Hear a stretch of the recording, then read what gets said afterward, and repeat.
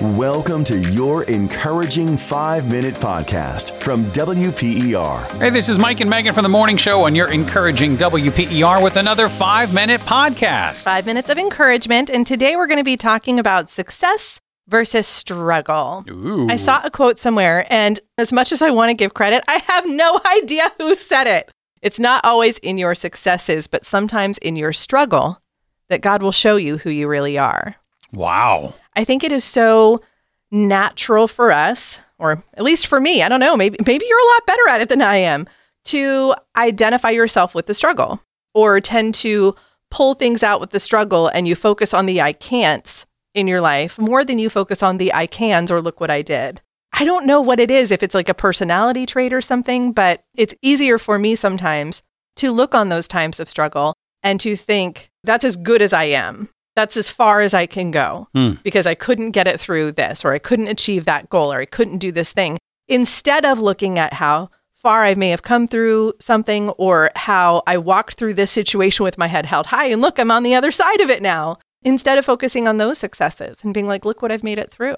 You know, it's also interesting too, because it's kind of a paradox, because when you look at social media, we typically are showing all the good things. You see all the successes. Right? But in our conversations with ourselves and other people around us, it can be focusing on the negative. And I think part of that too is because the negative, it's emotional. It's a reaction that we have that says less than. And I think lots of times when we do have our successes, we skim over them very quickly because it's something that we want to work towards and achieve. But if we don't pause to celebrate, and that's a conversation I've had with a lot of people. Yeah. If you don't celebrate the little victories, then we just completely miss them. And you're right. All we see are those big gaping holes, those areas that we're like, wow, what if I did this and I got to work on this and I got to work on this? And then that shifts your thinking too.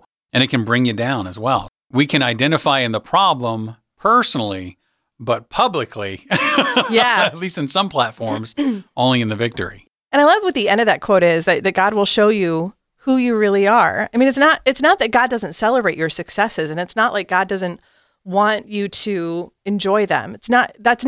He's not wanting to deprive you of the joy of success at all. But in those struggles, I love what it says, who you really are.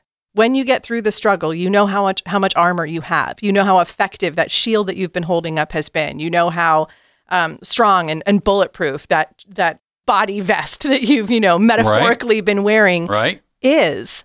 And I think about my sister, a single mom with 5 kids, several with special needs things that she has to deal with, and she deals with it.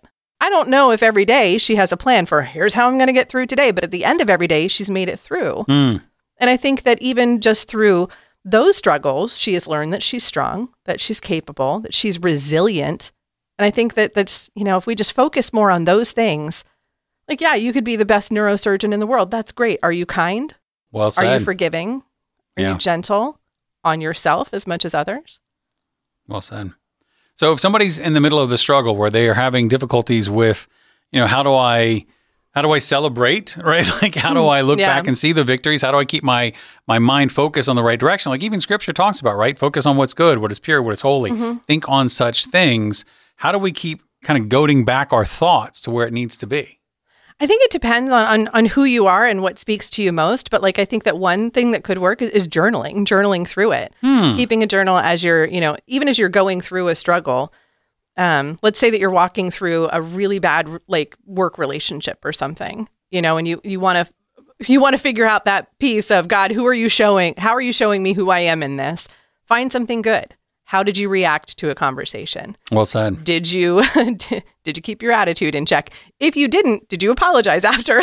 Just find those little things, even if it's tiny little moments where you did the right thing, even in a bad situation, and journal it. Mark it down so that you have something to refer back to. I've even talked to people sometimes, and I'll recommend them like little successes in your life. Write them on a little Post-it note, stick them on your mirrors. There you go. Right? So it's there so that you can remind yourself. And, my wife wrote me a little, thank you for being a good husband or something like that years ago. And I got that taped onto the mirror. And just because it's something to look back on, or little love notes from the girls, where even just, I love you, daddy, or whatever, like those kind of things, because it helps to keep that in the forefront of your mind.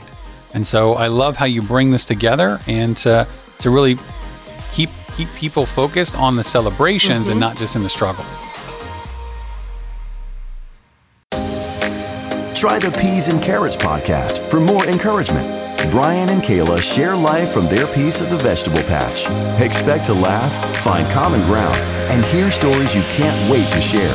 It's a podcast about doing life together, growing in Christ together, and learning to laugh no matter what comes your way.